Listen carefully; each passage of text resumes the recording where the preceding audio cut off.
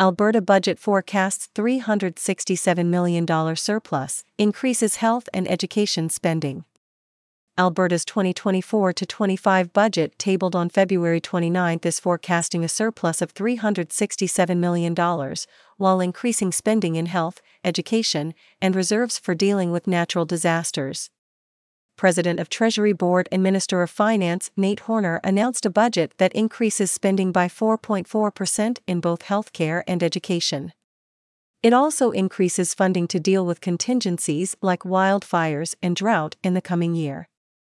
At the same time, it allocates about $3.2 billion to pay down the province's $78.4 billion in debt. Budget 2024 is maintaining Alberta's competitive advantage, boosting jobs, attracting investment, and strengthening our position as the nation's economic engine, Mr. Horner said at a news conference. The biggest item in the budget is health care. Mr. Horner announced the province plans to spend $26.2 billion in that file. That's a 4.4% increase from 2023 to 24, and just over one-third of the total provincial budget of $73.2 billion in spending. The increase covers things like hikes in compensation for doctors, which rises to $6.6 billion, up from $6.1 billion last year, related to a new fee structure negotiated with Alberta's doctors. It also covers more spending on facilities for mental health and addictions, the minister said. We want every Albertan to have their own family doctor or healthcare provider. So we're investing $475 million to strengthen primary care, Mr. Horner said.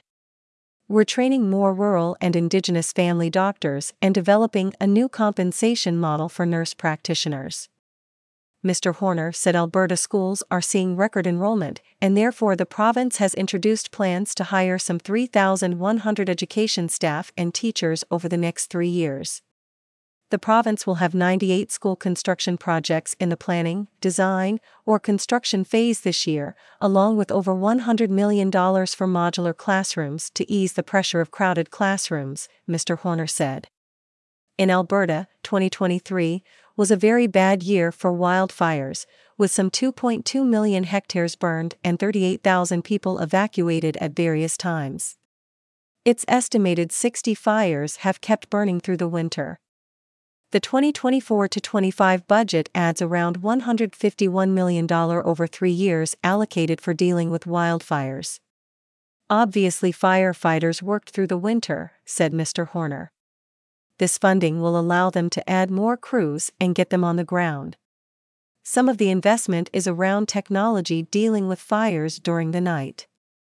Money is also earmarked to start updating the province's fleet of firefighting aircraft. Other spending initiatives include funding for 100 more police officers for Calgary and Edmonton to tackle rising crime rates. Budget documents call Alberta the economic engine of Canada. Documents say the province created about 22% of all the jobs in the country last year, while having only 12% of the population. And there are measures in the budget that the government says will keep the economy moving. Mr. Horner announced a tax credit, called Alberta is Calling, to attract skilled tradespeople. It's a refundable tax credit of $5,000. The province also announced 3,200 more apprenticeship spaces for people to learn the trades. It's estimated to cost about $102 million over 3 years. The future is promising as Alberta's economy continues to gain momentum. We expect people will continue to flock to Alberta, driving our population up by 3.7%, said Mr. Horner. The province estimates its gross domestic product growth to be about 2.9% this year.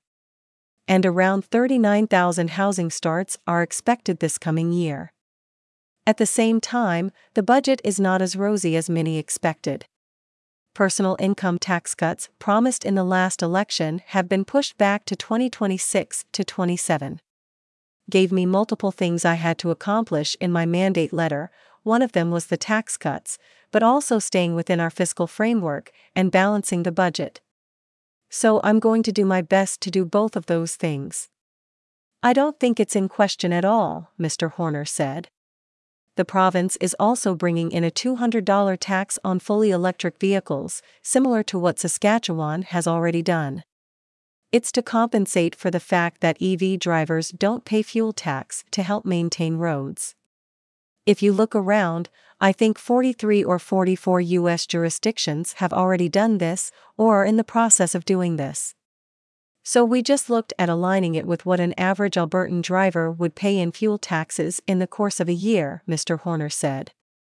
The province is also raising taxes on tobacco and smokeless tobacco. The budget forecasts a relatively small surplus of $367 million. It's much lower than the roughly $2 billion surplus that was talked about last fall.